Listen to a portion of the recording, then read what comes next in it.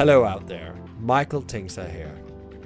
I'm presenting you Coming Back Stronger, which is a special edition podcast series focusing on how food and drinks businesses are bouncing back as the world slowly starts to reopen from COVID-19.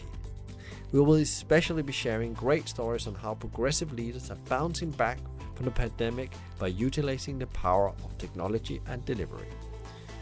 By listening into these conversations in the coming period, you will be able to pick up some great stories, insights, facts, as well as best practices from industry experts, independent operators, to national chains, who all are setting new standards for how to operate in the new normal. Vita, Mojo, and Hospitality Mavericks joined forces on this project due to have shared beliefs on how tech can play a massive role in building companies that's good for people, communities, and the planet. In the first episode, we talked with independent operator Andrew Morrow-Watson from Brixton in London, who is the founder of Guzzl. He is also a former award-winning national business journalist and worked in corporate PR. And one day he decided to open a shop so he could share amazing food from small producers with the world, and he have not looked back since. We talked about how he and his team are navigating the current storm, how they launched an e-commerce platform which has been a savior of their business. Also, business in the new now and what it means for a smaller business. And in the end of the conversation, there is some great advice from Andrew on how to thrive, survive, and prepare for the future. Tune in and enjoy. Welcome to this special edition podcast series, and we are in a phase where I would say, are we in lockdown or not lockdown? We are something in between. Today's guest will give a view from a smaller operator, which I think is very interesting. We heard a lot recently about from the big ones and what's going on in their businesses, but again, the view of a smaller operator, which still is the majority of our retail and restaurant market out there, and what they are doing to thrive and survive this very, very difficult period. So for this interview, I have Andrew, the founder of Guzzl in Brixton, and we're going to be talking a bit about where are we now in the current pandemic, but also, a bit about what are they doing actually to, both survive, but also, boost themselves back into the new normal, as people call it. So welcome to the podcast, Andrew. Thank you very much. And Andrew, for people that doesn't know your shop in Brixton and what you're all about, can you just give a bit of background who you yourself are? Of course, when you're the founder of a business, you're very connected to the business and why you're doing what you're doing, but also what Guzzl is all about and what you are doing to make the world a better place. So my background personally, I used to be a business journalist many, many years ago, and then worked in various forms of public relations and corporate communications for many years. And about 3 years ago, I was wandering around a very cold, wet farmer's market in Herne Hill on a cold, wet Sunday in February. And I thought there's got to be a better way of doing this.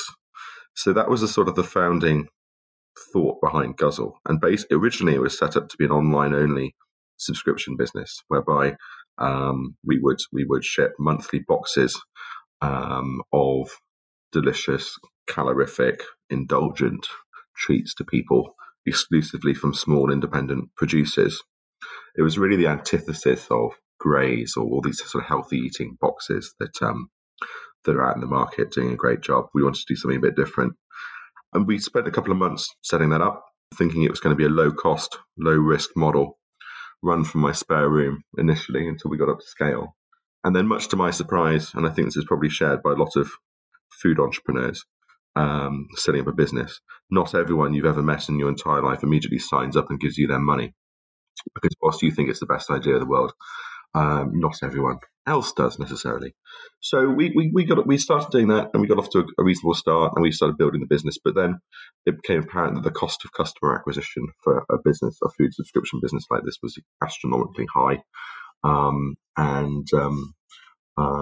To cut a long story short, I had just got a dog at the time. He became best friends with another dog in the park whose owner had a shop in Brixton Village, and I got to know him. And over a few beers, we hatched a plan to open a bricks and mortar Guzzl store with the same philosophies we had for the online business. So we only stock products from small independent producers, many local as possible.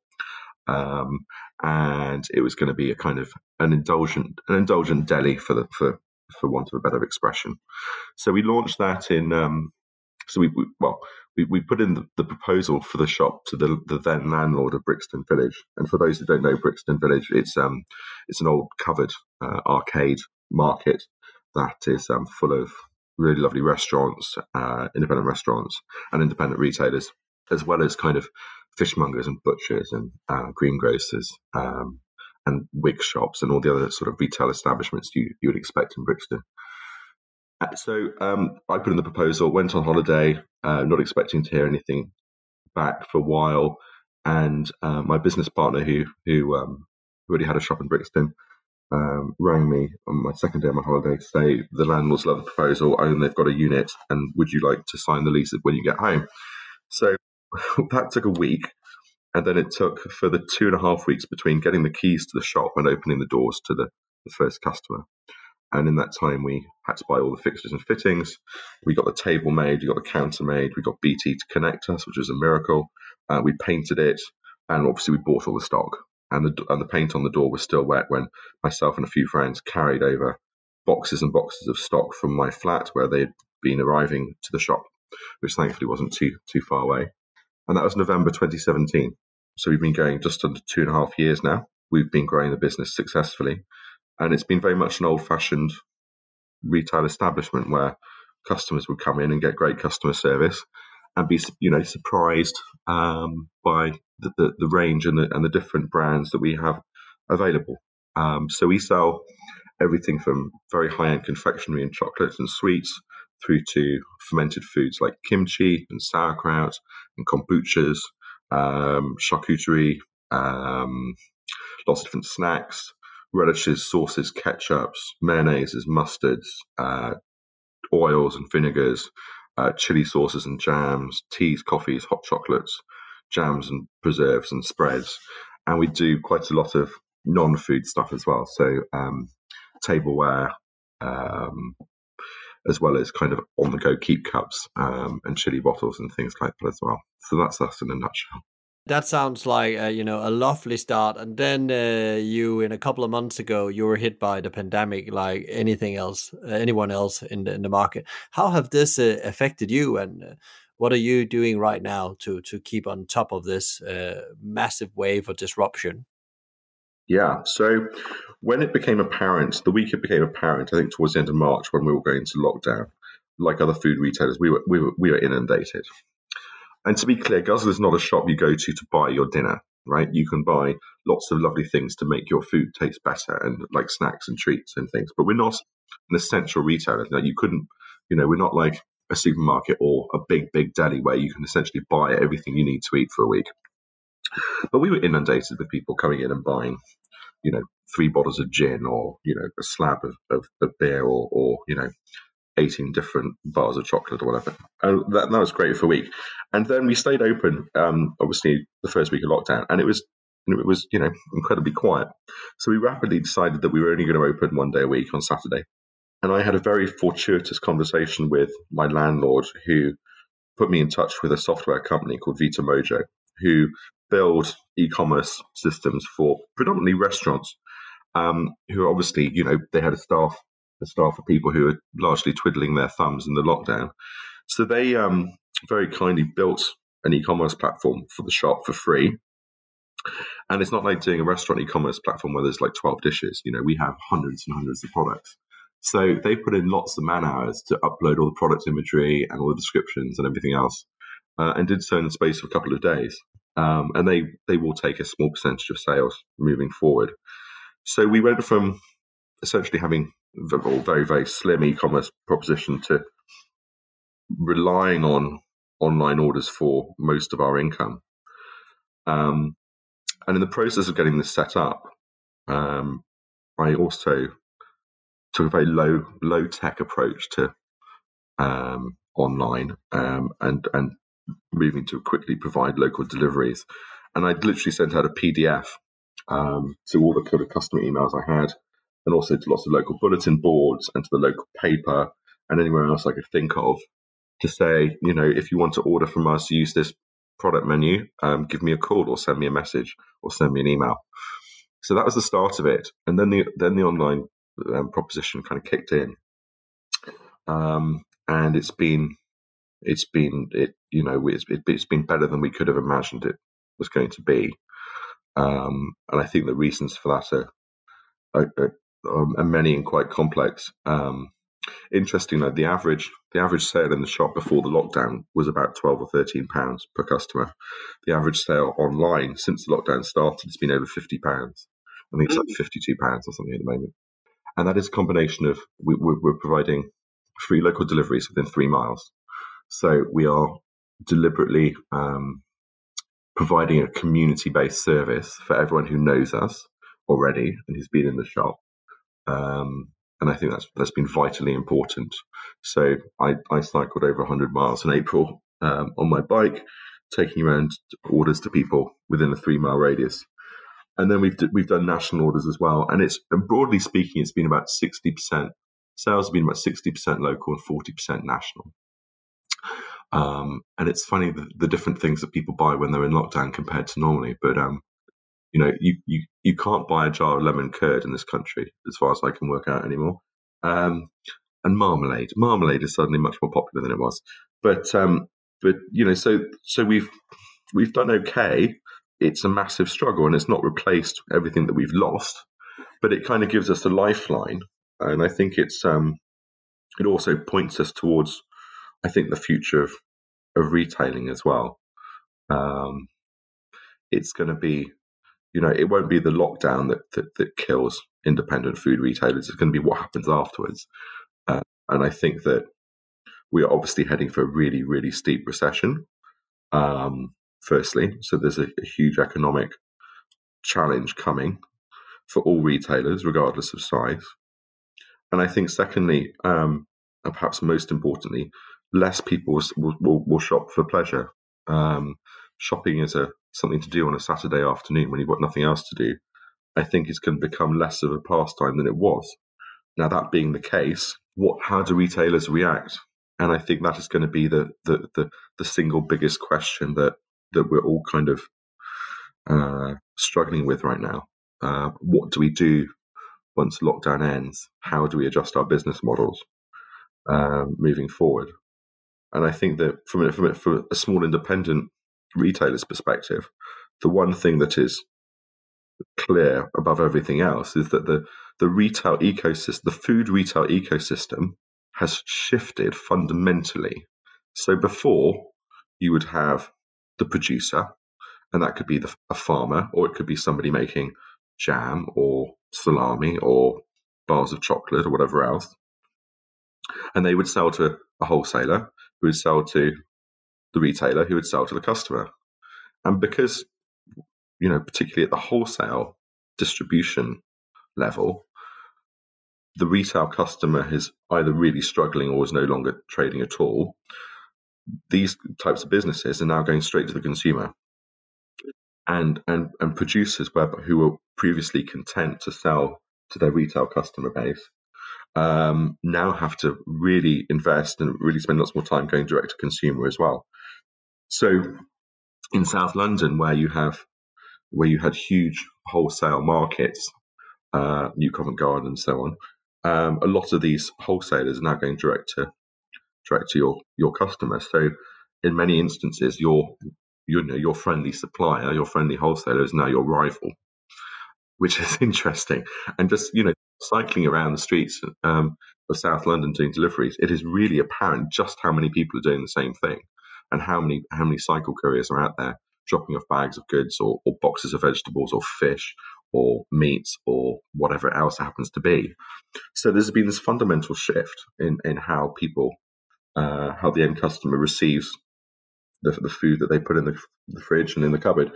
And we will have to wait and see how much of that sticks once lockdown finishes and how much of it goes back to normal. Because I think until we have a vaccine and the fear element goes out of shopping, people are going to carry on getting their food from direct and having it delivered to their door from small retailers. not just like the likes of Ocado that have been, and Tesco that have, where people found it very, very hard to get delivery slots, and supermarkets where once they were the source of convenience, now they're the source of inconvenience. You have to queue, and you can't get a delivery slot, and you can't buy a bag of brown rice that you wanted, and it's a real hassle. And ironically, the small independent retailer, which before the lockdown you would have traditionally seen as being a source of inconvenience because you would have had to go into that individual shop, and that takes time, and they're probably going to be a bit more expensive, and so on and so forth. And now the kind of the heroes of the situation, because they're the ones providing great fulfillment and great customer satisfaction and providing great quality products. And I think that's been a real eye opener for lots and lots of consumers. So we'll just have to see how much of that sticks. But I think it is clear that independent retailers, food retailers, cannot live by the previous model, the pre-lockdown model. They've got to be thinking much more creatively about how do I fulfill the customer need, because the customer is not going to come to your door in the same volumes as they were before. And what are you doing yourself? You said you talked about different business model, additional revenue streams, you can call them as well. Do you have anything planned? Are you working on anything to actually say, okay, well now I have my shop when it opens again. I have my digital platform where I sell from. I was surprised to hear how much you sold national. That was very interesting. A local shop like yours go national with their sales. Well, is there other things you are working on right now? Say, okay, what can I do to get ready for the other side? Well, it's perhaps the only good thing in this situation is that everyone has a lot more time on their hands to think about what happens next, right? You're not running around fulfilling orders, unpacking boxes, getting things on the shelf that you were in the same way before. So everyone has a luxury of time. My God, do we have a luxury of time looking at the four walls every single day? What are we doing? So I think before the lockdown, the next expansion step would be to find a second premises and a third premises, and roll out the model in a traditional manner. I think that it will no longer happen unless there is a fundamental reshaping of the rent and rates equation, which there may have to be, but because obviously commercial property is not worth anything like it was pre-lockdown, but that's a whole other different subject. But I think the focus now has to be on online. I think it's interesting that if you're a foodie and you really, really enjoy discovering great new products from small producers, if you have a local independent food retailer who fulfills that service for you, fantastic. Most people don't. And if you look at online food retailing, what is there above Waitrose? Nothing. In terms of nationally recognized brands, there is nothing above Waitrose, which strikes me as being really surprising. So I think that's where we want to sort of shape the business moving forward.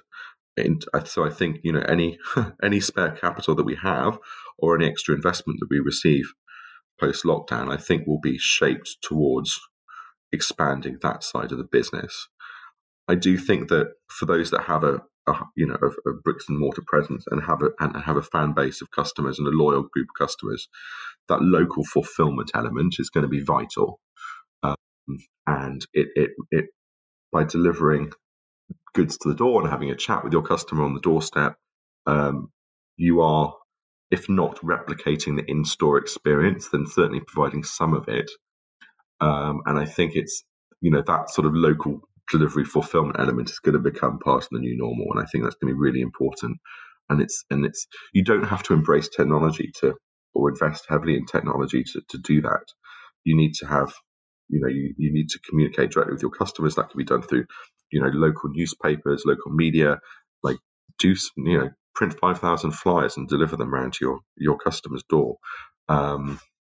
It's, rely on word of mouth. I'm a dog walker. I have a dog. Some of my best customers are fellow dog walkers I meet in the park. So yeah, I think local fulfillment is going to be really, really important.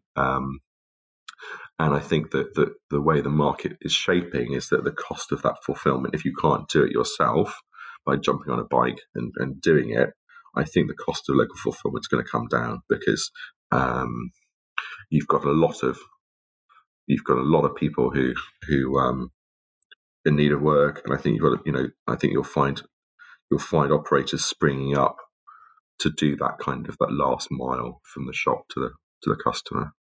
Are you doing all your deliveries yourself, or have you involved somebody? Because there's always a conversation going on. Should I do delivery myself, or I'm using a third party courier or platform for that sake? I think if you go down a third party route, it's quite expensive at the moment still. And it depends if you're a restaurant, it's easier to do.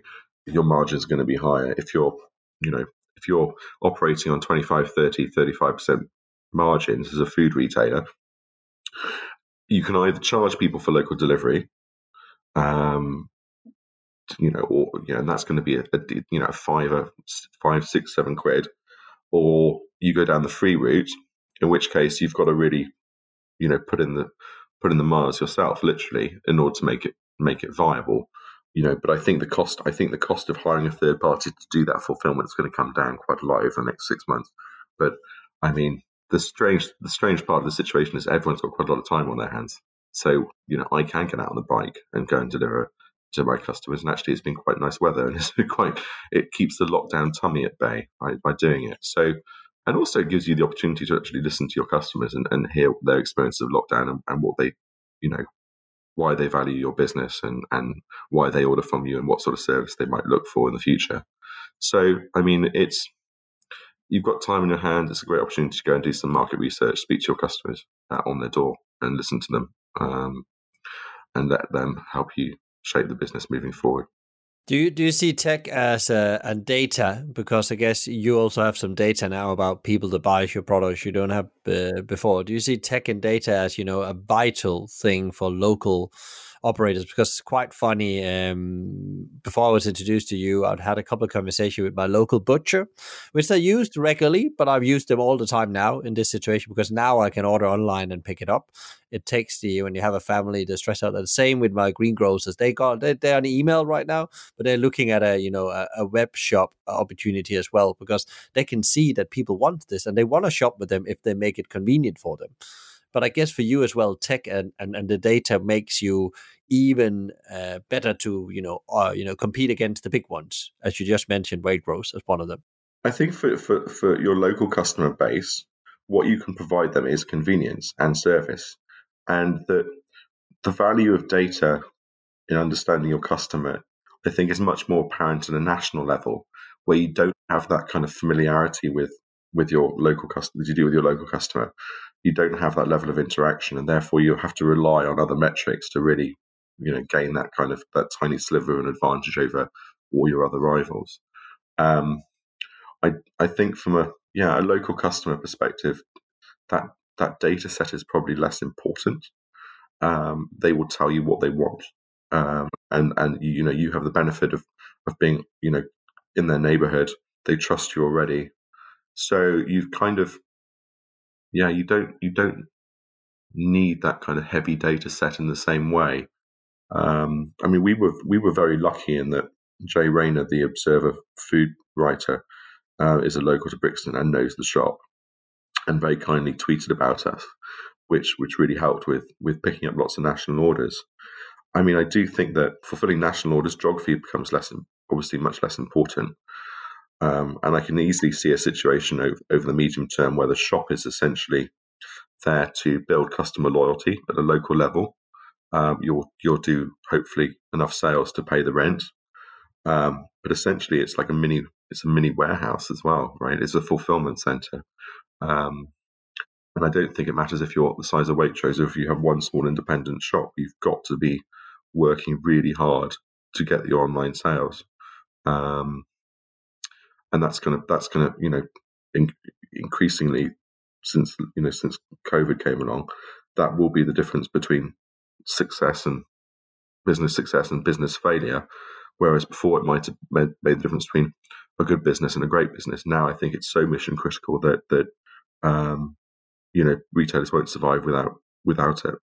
That brings me to the last bit I would like to ask you, because how you already described a future that looks very difficult.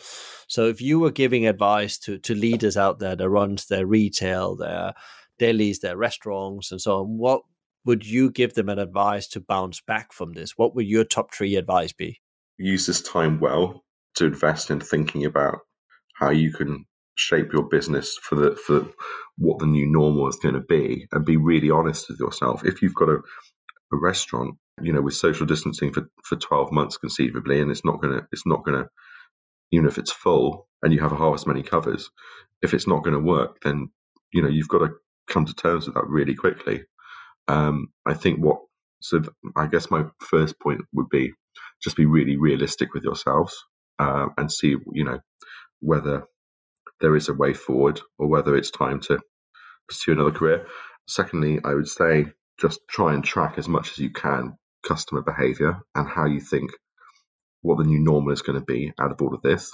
And just as mentioned in terms of food retailing and the whole food ecosystem dramatically shifting, you've got to, I guess, work out where that's going to end up, and how much of the new normal is going to stay the new normal, and how much is going to go back to how we were before.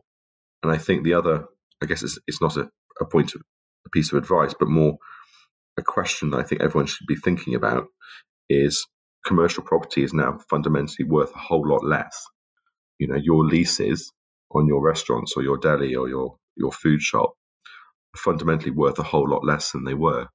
And there's not going to be a queue of people waiting to take your premises if you don't succeed. And I think the big fallout from COVID that we've not really seen discussed very much yet is what's going to happen for commercial landlords, because as far as I can work out, there isn't a commercial landlord in this country that is currently solvent. They're all mortgaged up. The value of their assets has fallen, I would think, 40, 50, 60% or more. So I'd say to everyone, start renegotiating with your landlord now. As sitting tenants, and the situation is desperate, but to your advantage, your landlord is not going to have somebody waiting to take your space. So be really, really, forthright with your landlords and start having conversations now and say, we're not going to be able to afford the same rent moving forward. Nothing like it. And if you don't like that, then I'm sorry, but this is the new normal, right? My lease is not worth anything like it was. So start having those conversations now and start reducing your cost base, because if we're told 1 in 4 shops aren't going to open again after the lockdown. There's a flood of property that's going to be coming on the market. So you hold the whip hand when it comes to talking to landlords. So yeah, start having those conversations now. That was some really good advice. What I got from it was, spend your time wisely. Prepare for whatever that comes in the near future. I guess you can't plan too long as well. And then the whole thing about, spending time really understanding what your customers need. And that's always been critical, I think. But also, again, this, why are you different, and why did they actually buy from you than somebody else? And then, I agree with the landlord. I think we haven't even seen the top of that iceberg. The conversations about how do we make that work, and of course it has to work both ways in the long run, but there's definitely some overpriced property where you should, as one of the first things, one of your biggest costs in your P&L, you should go and channel that. I totally agree, Andrew. That was an absolutely amazing conversation, and a conversation that's a bit different than the normal one we hear. And I think you've done quite well. So it's been quite inspiring hearing that. So I will wish you all the power and energy and good luck you need to get through the next period. As you said yourself, there's no cure. So however long that will be. Thank you very much, Andrew. Michael, thank you very much. It's been a great pleasure. Andrew, that was fascinating. Thanks so much for your great thinking and advice on how to survive and thrive in the current storm as an independent business owner. If you enjoyed today's podcast, please give us a like, share it with people you think that would benefit from it, rate it, and let us know what you think. Especially thanks to Vita Mojo for making it possible. If you'd like to know more about Vita Mojo, You will find them on software.vitamojo.com or contact them directly at nick.lidl@vitamojo.com. Thank you for listening and keep innovating.